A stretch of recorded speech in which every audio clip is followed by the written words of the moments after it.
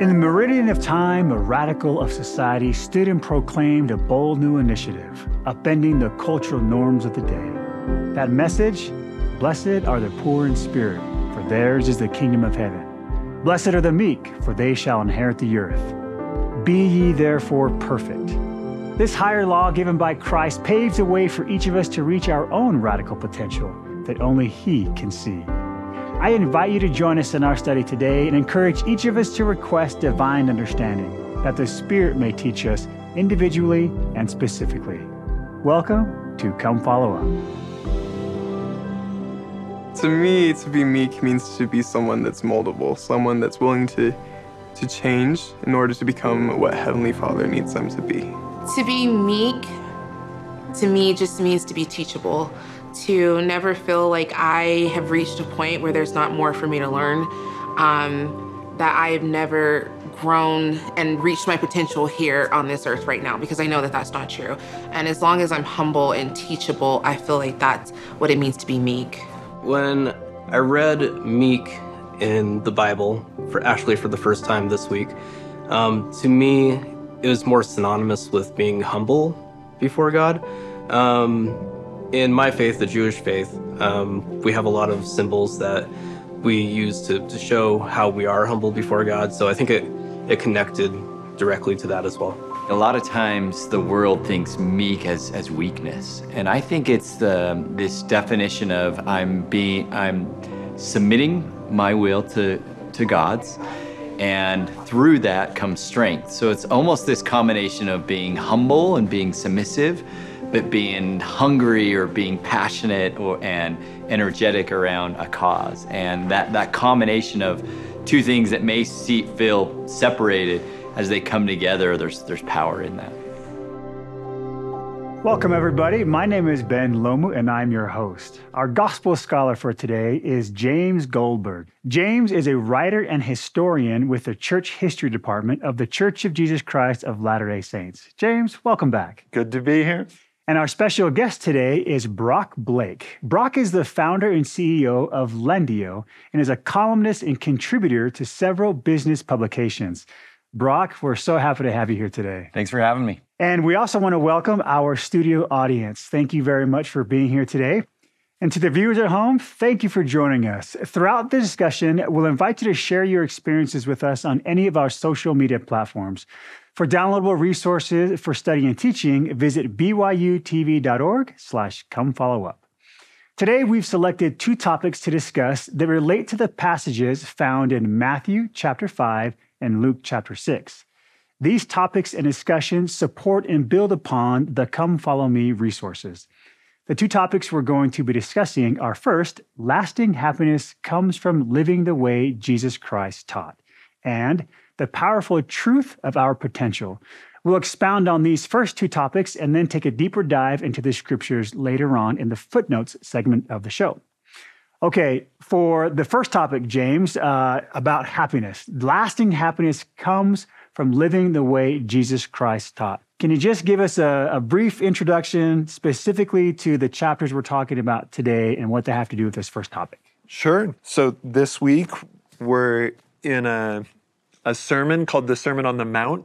Although remember, the Gospels aren't documentaries. Okay. So Luke, he remembers it as being on a plain, but I think it's important for Matthew to put it on a mountain to say this is like Moses getting the law, right? Okay. This is the most important thing since then. And it opens with this section we call the Beatitudes, where it says, blessed are these people, blessed are these people. And some translations list that word blessed as happy, right? And so Jesus in this sermon is talking about a way to live, a way to see the world that gets at this idea of what does it really mean to be happy? But if you listen carefully, if you think of blessed as also meaning happy or at peace with the world, content, just listen to the contrast in these verses. Happy or blessed are the poor in spirit. That's not what we normally think, right? Happy are those that mourn. That feels totally like it doesn't make sense. Happy are the meek. Happy are those who do hunger and thirst after righteousness. So he's starting all these Beatitudes, and it continues on with things we wouldn't normally associate with happiness, we'd associate with struggle. And then Jesus tells us, where can we find the happiness in that? So I'm going to go back to verse 3 again. Okay. Blessed are the poor in spirit, for theirs is the kingdom of heaven. Blessed are they that mourn, for they shall be comforted. Blessed are the meek, for they shall inherit the earth. Blessed are they which do hunger and thirst after righteousness, for they shall be filled. Blessed are the merciful, for they shall obtain mercy. Blessed are the pure in heart, for they shall see God. Blessed are the peacemakers, and that one's interesting because you can only be a peacemaker if there's trouble, Okay. right? And conflict. You're surrounded in conflict, and he says, happy. This is a time when you can be happy if you can make peace, for you'll be called the children of God. So in all this passage, Jesus is telling us, look at the difficulties around you, look at the troubles around you, and you can find happiness here. Wow. I want to hear from the audience. We're talking about happiness. What are some things that make you happy? Emily. The mountains. The mountains, okay. Yes. Do you mind expounding on that a little bit?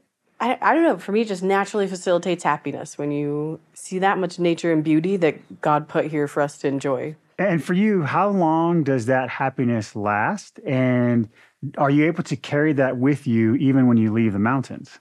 Yes. I hadn't thought of that before, but it's true. You go up and it kind of refreshes you. It's like going to church on Sunday can kind of last you through the week. Man, if I make it up to the mountains once a week, which does not usually happen, but I feel like it carries with you that feeling of peace you can reflect back on, and then you look forward until the next time.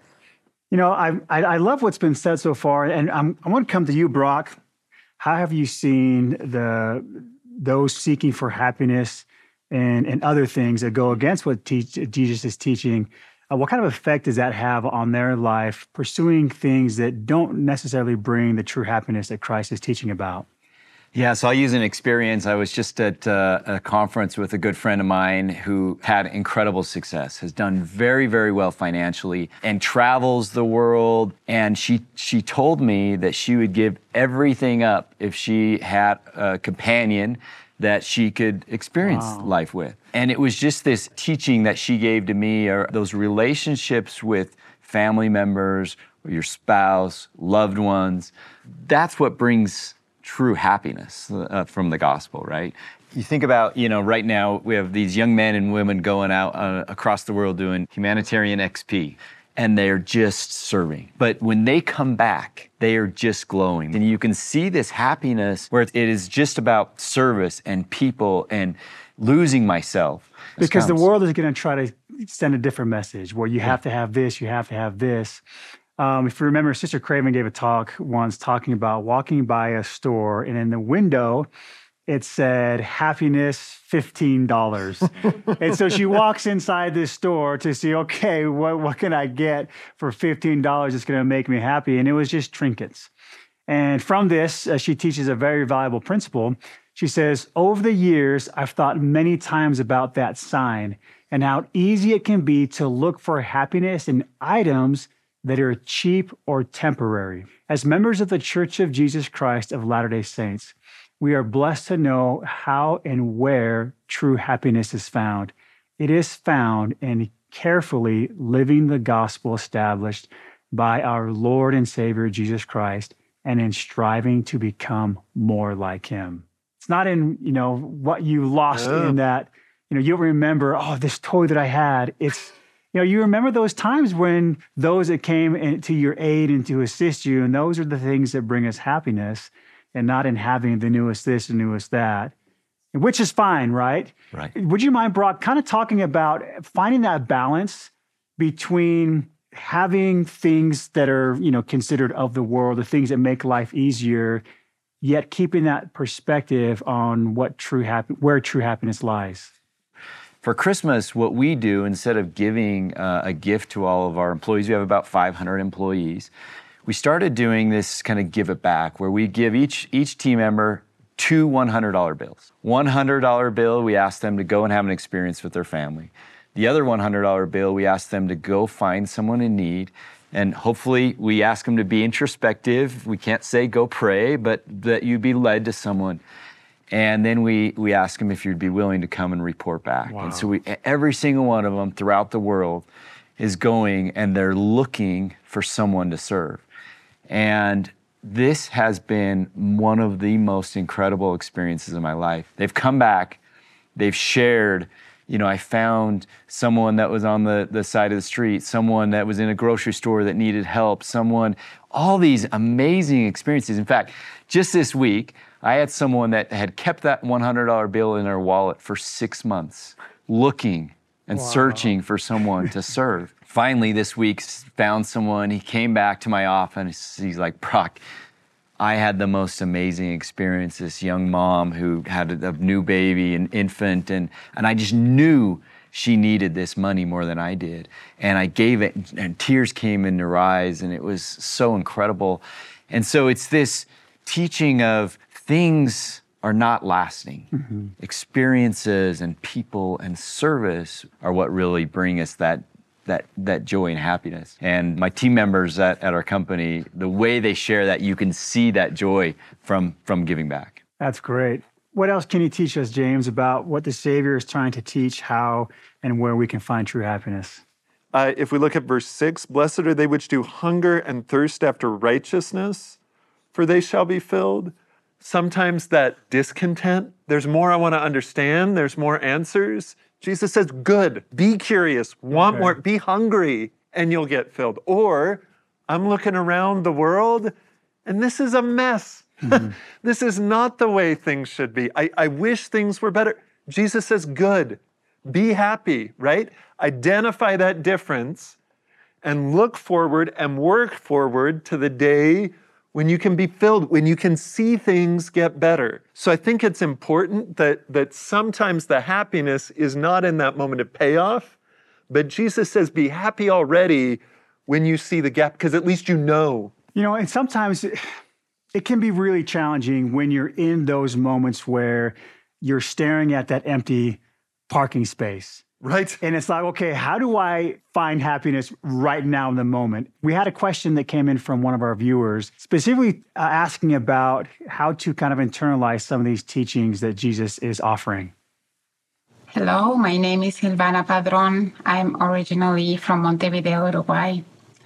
My question with these verses of scripture comes from the fact that sometimes the opposition, the abandonment, or the criticism comes from within our families. And my question is, how can we use these verses of scriptures to help us deal and even thrive in the face of difficult family circumstances? My advice to Silvana would be, one, there's times where you can bear it and know you're in a long line of people who kept the faith alone. And two, be open to that peace, because you never know when the moments are when even someone who has a strong disagreement can see past that, and you can share a beautiful moment together. That verse, blessed are the peacemakers, reminds me, just recently President Nelson has asked us to end the conflict in our life and gave us a challenge to identify areas where there are conflict. And we know a lot of times that conflict happens in our homes. Sometimes we're the cause of it, sometimes unintentionally, but through the help of our Heavenly Father, we can seek to end that. We can forgive, we can ask for forgiveness, and seek to kind of remove that conflict that may be happening in our home. I often learn from the example of others, and I try to follow that pattern that brought them happiness. I would love to hear from the audience on who do you know that exemplifies some of these Beatitudes that Jesus is teaching. Leah. First person that comes to my mind is my mom. She has always been a huge example to me, especially during struggling times, of how to find peace in the moment or to become the peace in the moment. Definitely during college, having roommates is not always the easiest experience. I was always able to go to my mom, and every single time, even though I didn't like the answer that she gave, the one thing that she told me that I will remember forever is never go into a situation angry when you're trying to have a conversation with someone. Always go into that conversation with a calm mind and just love for that person, because you'll be able to work out your problems way easier in that light. And it's helped me every single time. And I've always been very grateful for her example to inspire me to do that. Leah, what would you say that light that you spoke of is? It's that Christ-like love where the other person is more important than whatever you want out of the situation, whatever you're trying to get from them or whatever you think you deserve. You're putting what they want over what you want. I feel like we could go on forever talking about this. Fortunately, we do have footnotes where we can continue this discussion, but I do want to kind of wrap up this first segment with a quote from Dallin H. Oaks that really talks about where true happiness comes from. He says, "Do not seek happiness in the glittering but shallow things of the world. We cannot achieve lasting happiness by pursuing the wrong things. There is no lasting happiness in what we possess. Happiness and joy come from what a person is, not from what he or she possesses or appears to be." Thank you both so much for this first portion of the show and for the audience. Thank you for your contributions. And for you at home, how have you found lasting happiness through striving to follow Christ's teachings? Share with us on Facebook and Instagram. When Christ said to be perfect, I feel like he meant that we should be striving to be perfect. For me, perfection is progress. Perfect doesn't mean to be perfect now. We're striving towards it. We're just trying to get there eventually, and we will get there eventually. We can take the steps and the actions and be moving forward. Because when we're not moving at all, then it's a move backwards. And so it gives us a goal of something to strive for. That perfection that we're trying to attain is something that's quite heavy. But it's something that we don't have to carry on our own because of the Savior and what he's done for us. Our second topic is the powerful truth of our potential.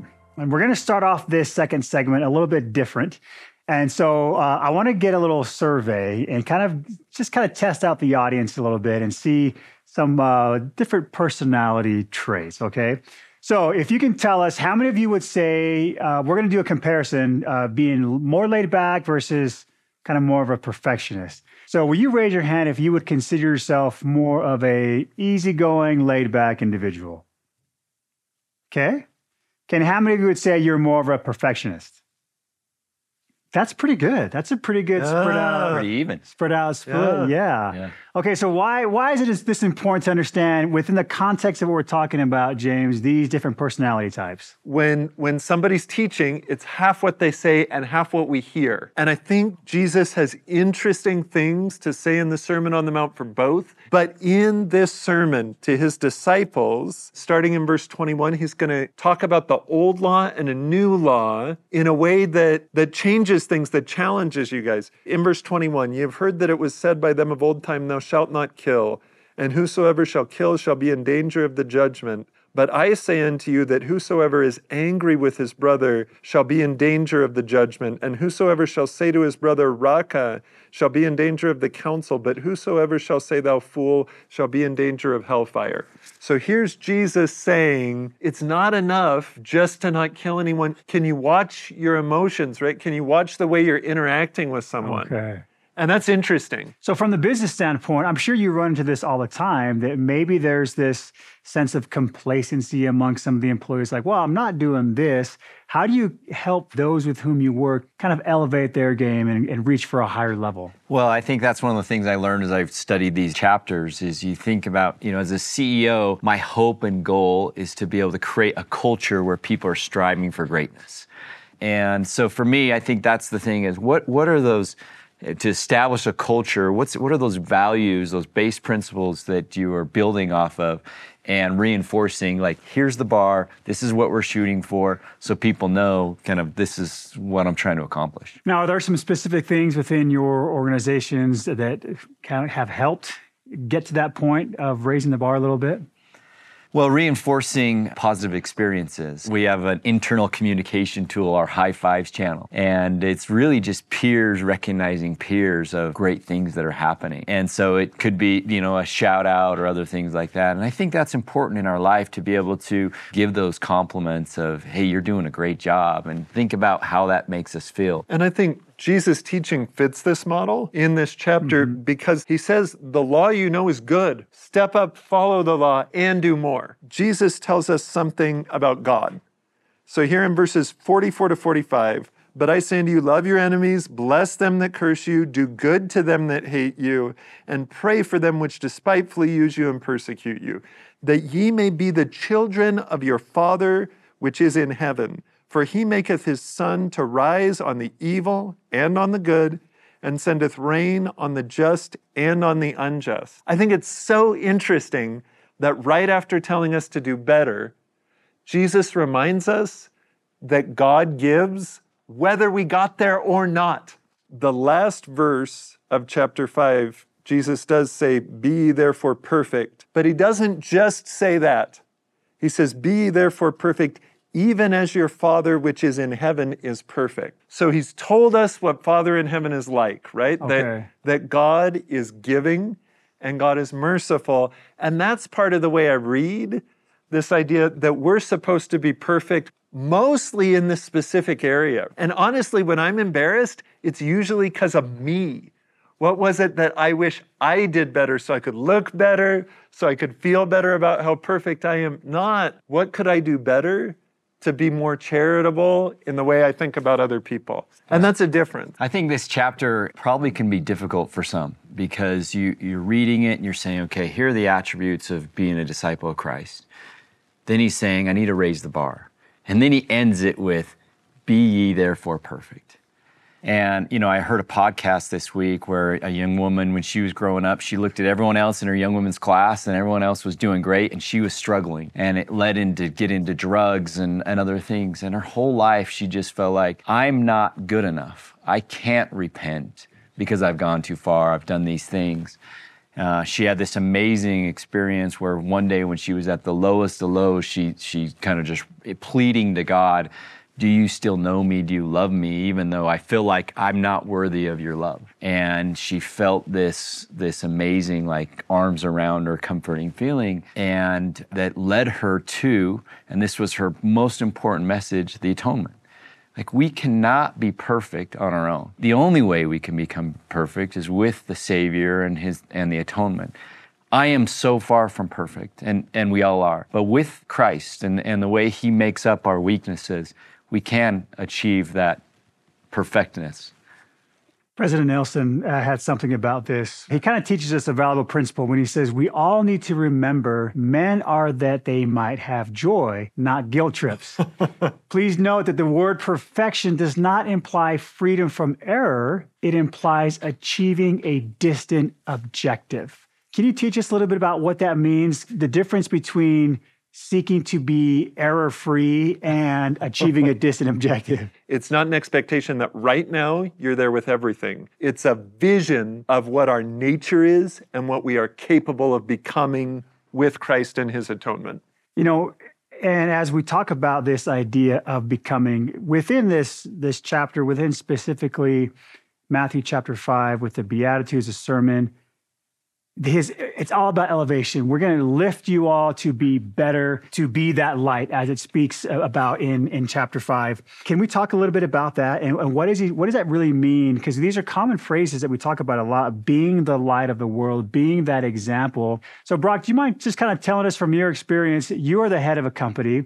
What's that like for you, being the guy that people look to? Do you feel added pressure that comes with that? How do you help your employees see that, look, I'm filling a role, but you're also trying to be an example to them? Feel a little bit of pressure. And I think the most important thing is to be real, to be vulnerable, to be able to stand in front of your team members or in conversations or other things with anyone, to be able to talk about the challenges that you go through, the experiences. And if you talk about kind of some of the real things that are happening in your life and the struggles, then people can relate. And when people can relate, now there's an opportunity to teach. And in a non-gospel setting, you can teach gospel principles because they're eternal, but not use religious or gospel words. And because those are eternal, people do relate. So I think just being real and genuine around your own struggles and mistakes and weaknesses makes a big difference.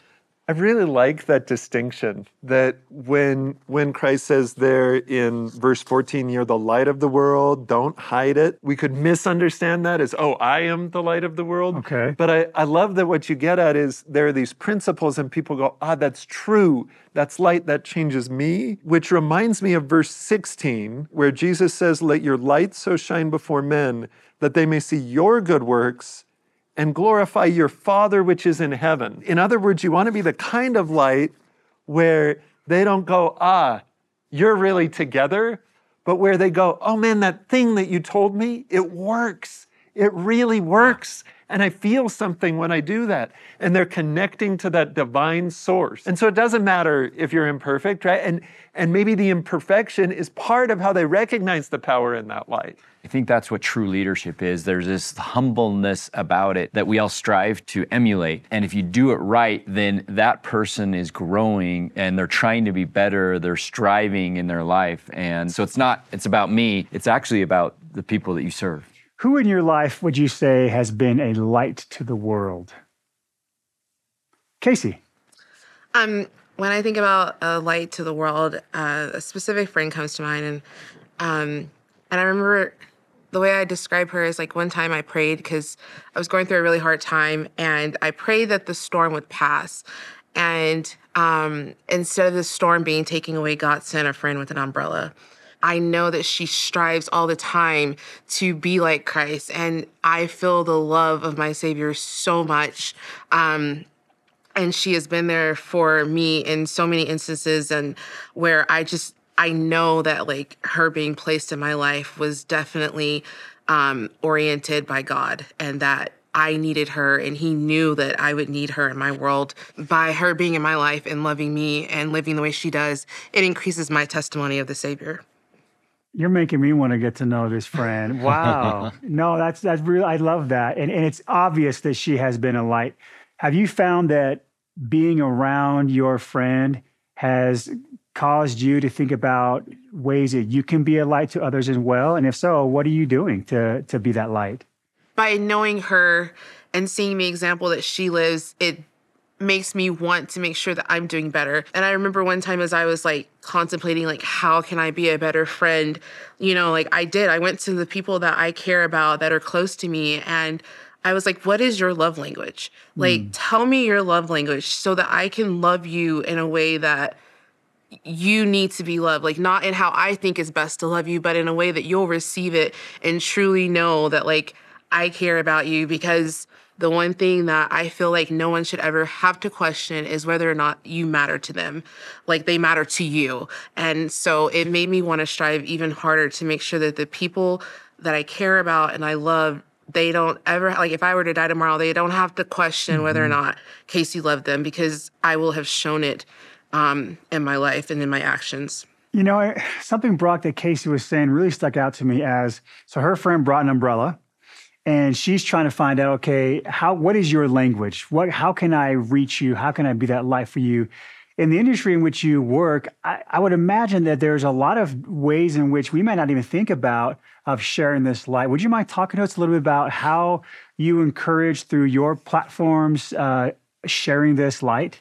Well, when you think of the light of the world, the light is bringing light to a dark area, right? And if we look around us in this world and see all the things that are happening, there's a lot of evil, a lot of darkness, and sometimes we get consumed by that. And I especially think about, social media, where sometimes social media can be a bad thing because we fear of missing out, FOMO, we see all these things, or we see a lot of negativity. And we literally have a platform, unlike 10 years ago, where whatever message we could put, the world can see. So we have a microphone, we have an opportunity to be a light. I like to follow people that when I see their content, I feel uplifted. And I think it's interesting if you think about what are you saying on social media and how does that line up with Beatitudes? Because sometimes it's that gratitude that gets through, but sometimes it's hungering and thirsting after righteousness, right? Or taking a minute to mourn with someone and help with them, or on your own. So being a light to the world is not just always being cheerful, it's sharing that whole discipleship.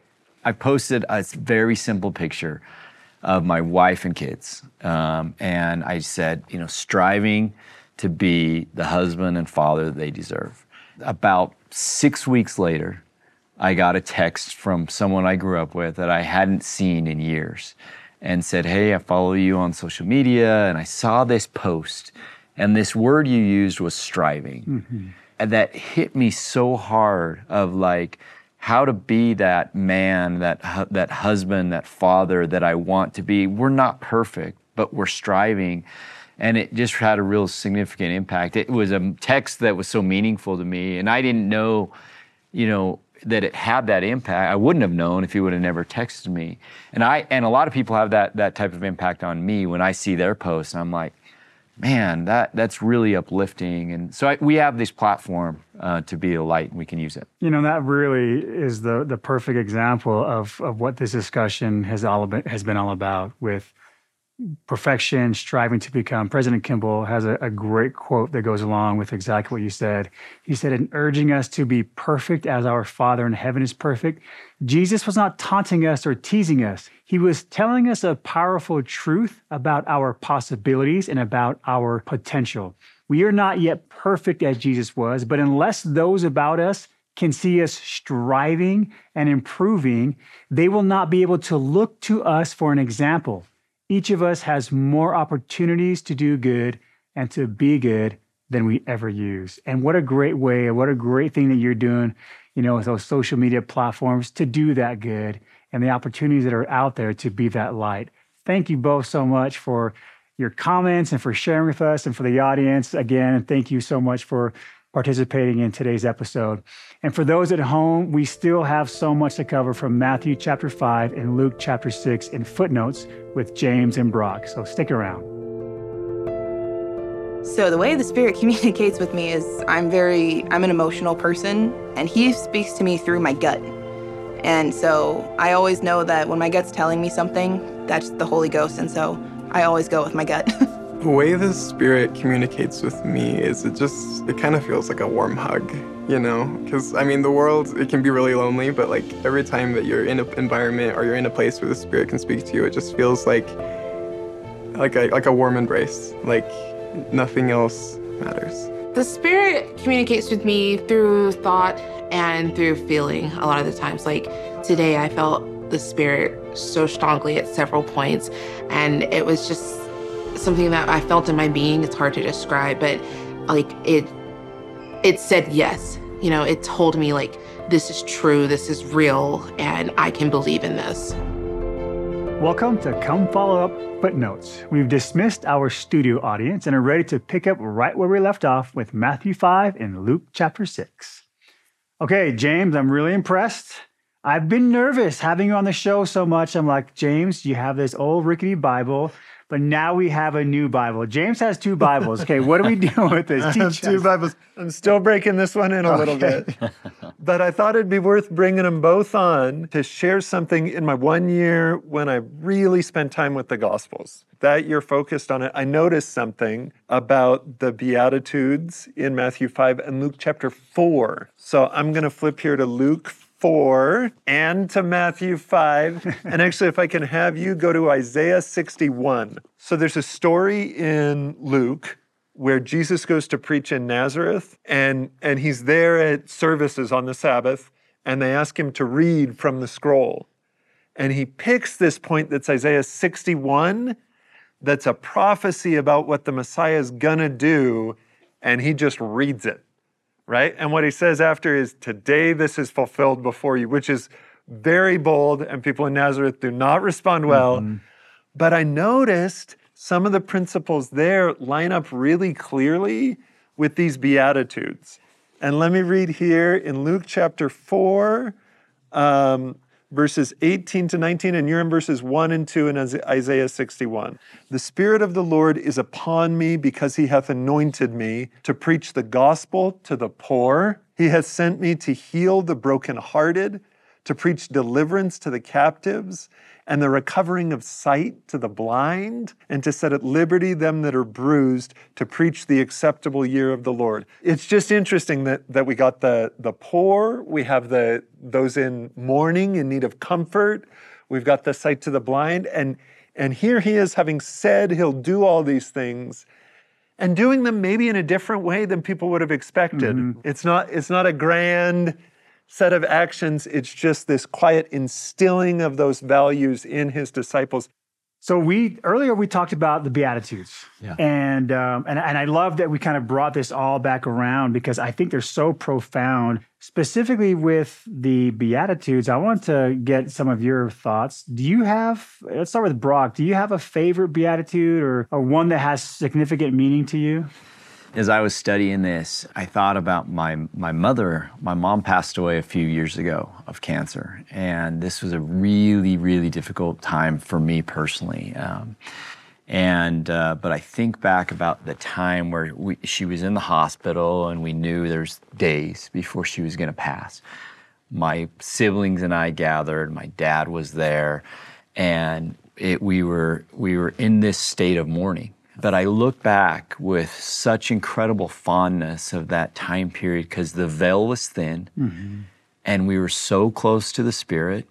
And I remember vividly people that, you say mourn with those that mourn, that friends and loved ones who reached out in a very personal way to me and lifted me up during this time of deep pain and hurt.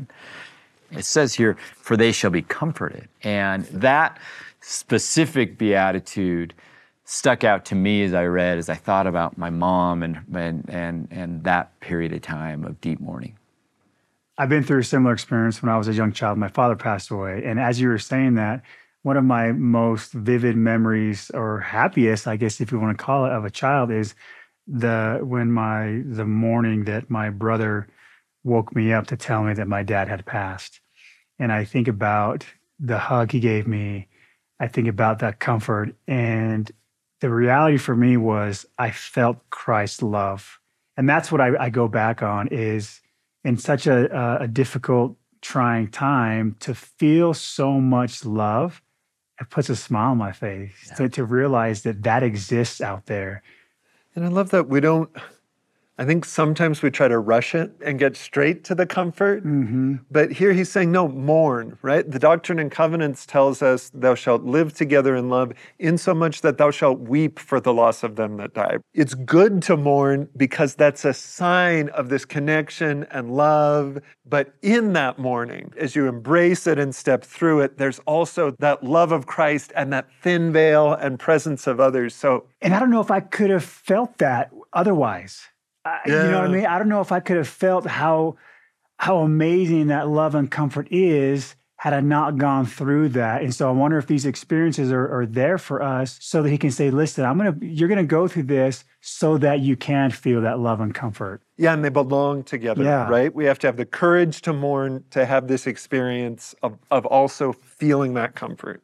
And I think it teaches you how to be empathetic toward others, right? I've had plenty of, good friends or others pass in my life, but when my mom passed away, it was just a different level of depth. And so when others go through that, I'm learning what it means to mourn with those. I hear that about your father, and my heart goes out to you, because I've been there, and you can feel that. There's a connection now. Right. Like you and I have a bonded connection that may not exist with somebody else because we have been through something similar. Exactly. And you can't take that away. And I think that's what Christ is trying to do with all of us, is to find those connections. How can you connect with people? And comforting those that are mourning is a part of that. That's part of why the meek inherit the earth and the poor in spirit experience the kingdom of heaven, because God's kingdom is in that connection. And so the fact that you guys have that now, that's one of those pieces of Zion, a street in the sort of invisible city we build. I want to kind of take a step back from these individual Beatitudes and look at it from the Savior's point of view, teaching this massive group. Looking at Jesus as a leader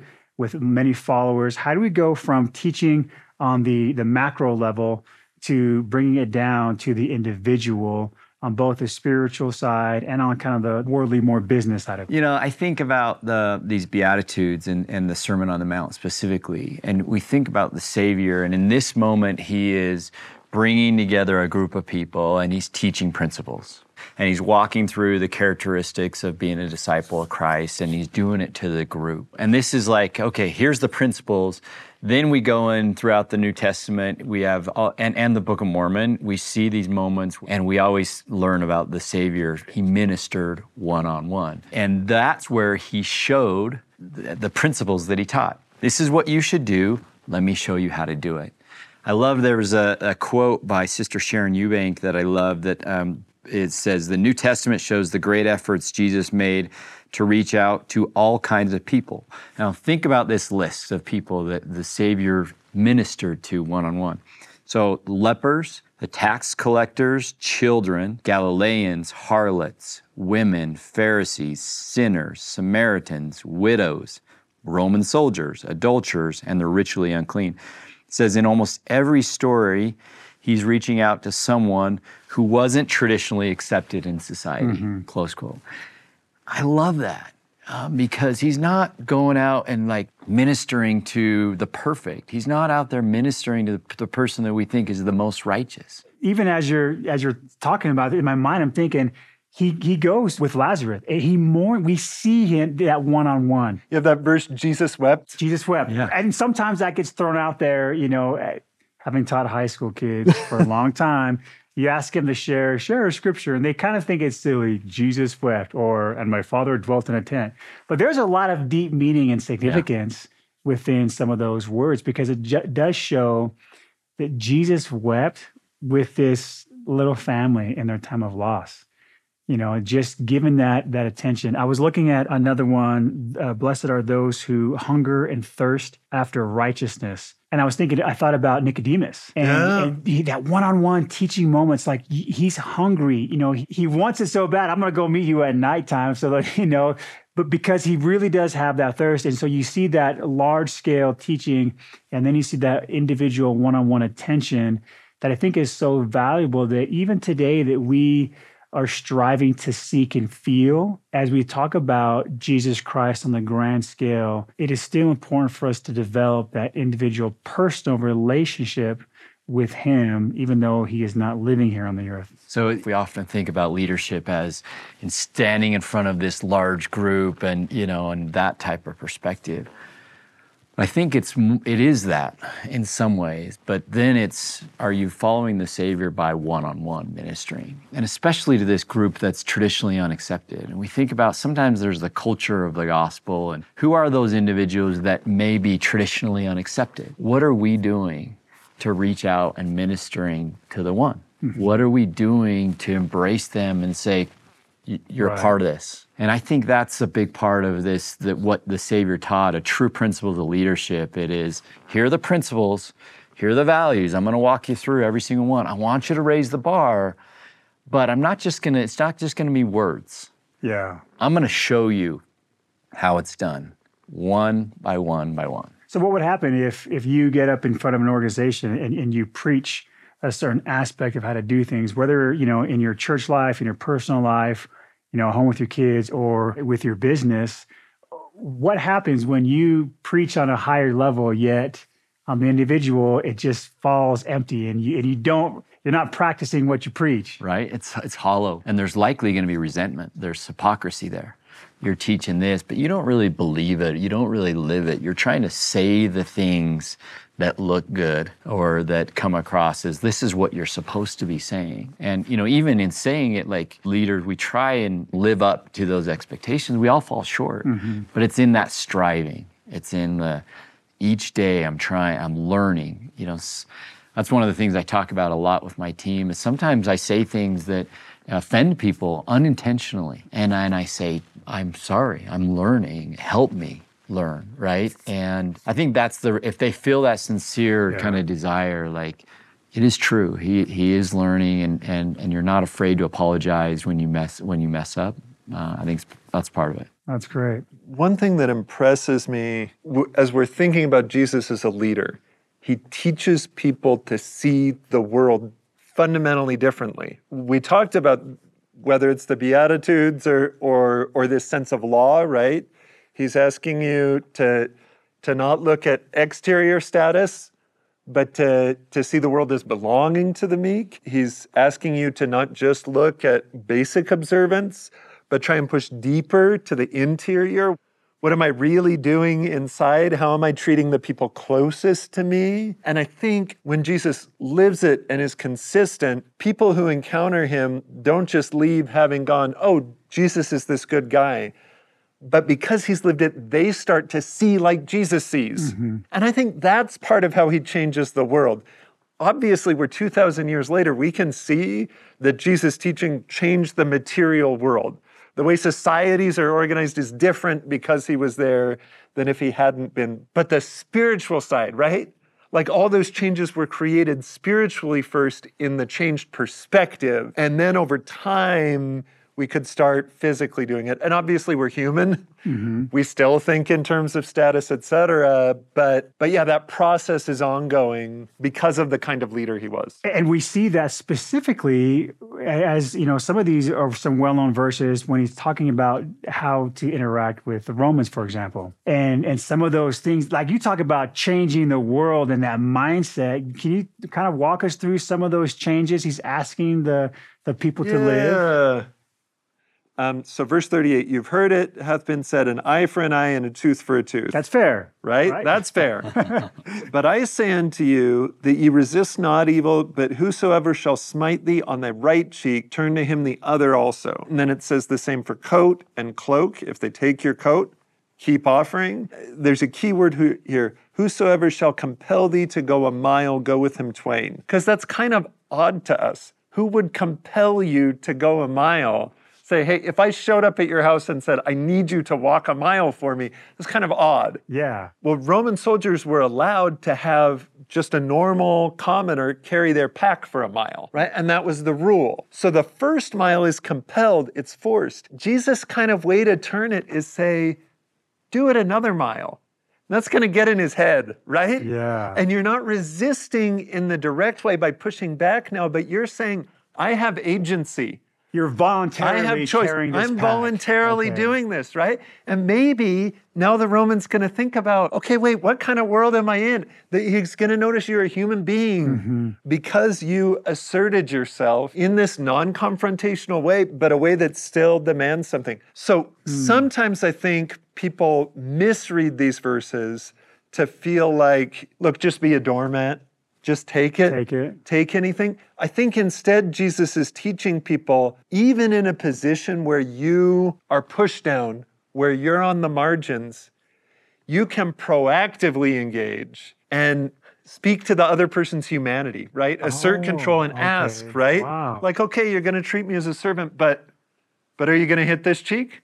What are you going to do? What does that mean? Okay, you can make me carry your pack for a mile, and I'm whistling while I continue to walk. And how do you react to that? So there are little ways to break up the order that the world tries to push us into.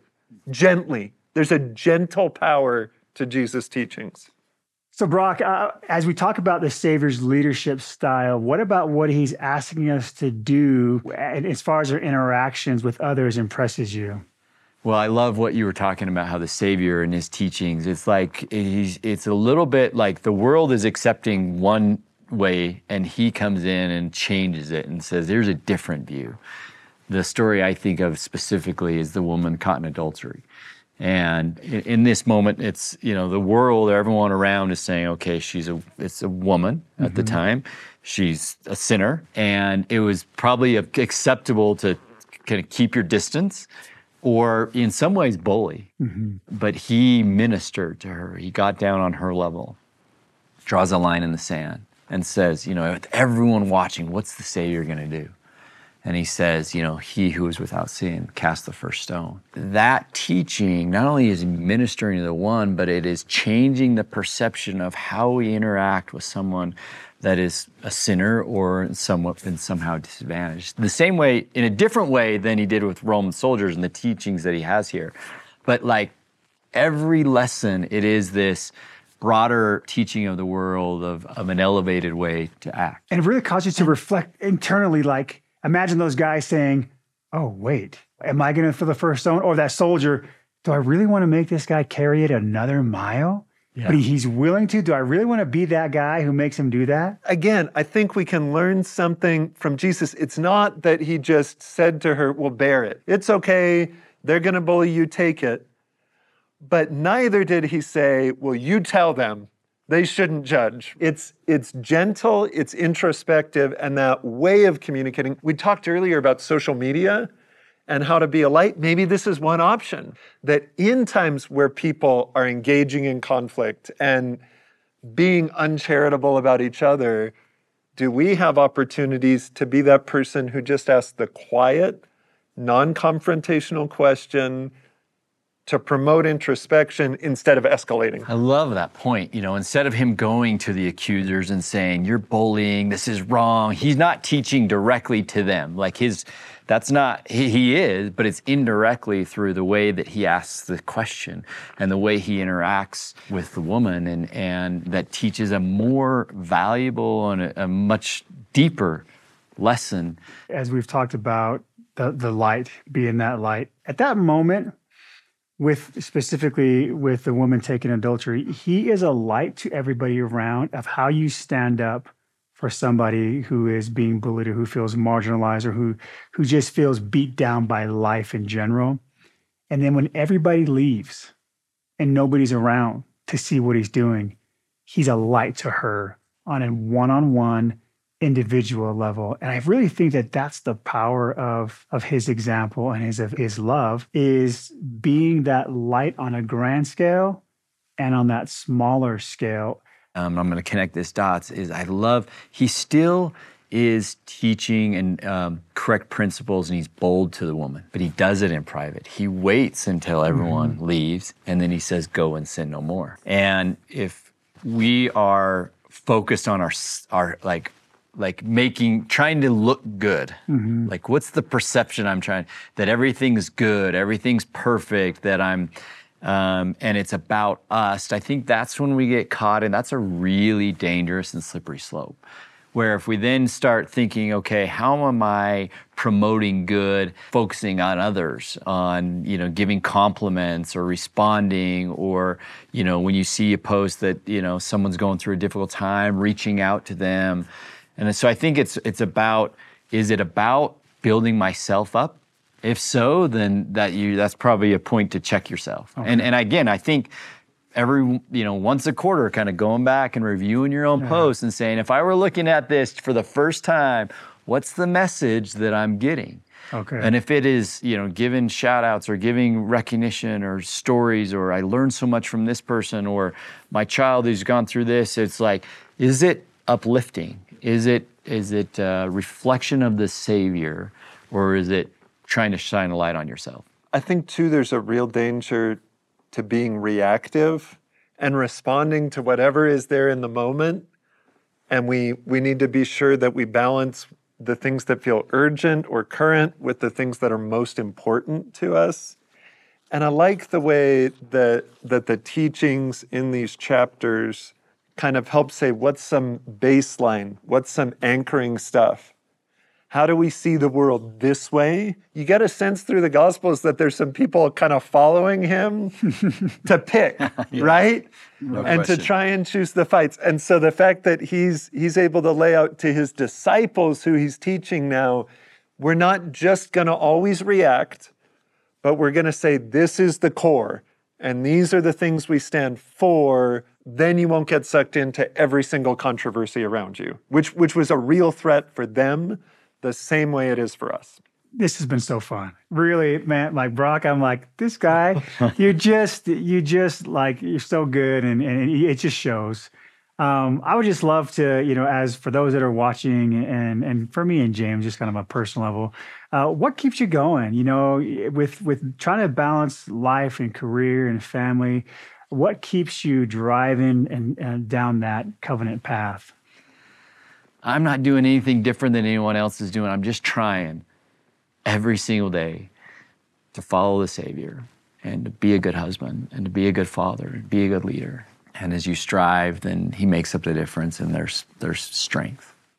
Well, you're a great example to those that come in contact with you. I mean, you've been a great example to James and myself as we've learned from you and heard your story. It's been a real pleasure to talk with you. Thank you so much. Thank you both. And for those at home, thank you so much for joining us for this discussion from Matthew chapter 5 and Luke chapter 6. I encourage you to record and act on any impressions that you've received. Come Follow Up is a television show, a podcast, and a study and teaching provider. Follow us on social media and find additional clips on our YouTube channel. Next week, we're back in Matthew, where we'll be studying chapters 6 and 7. Thanks for watching. Come Follow Up is a production of BYU Broadcasting.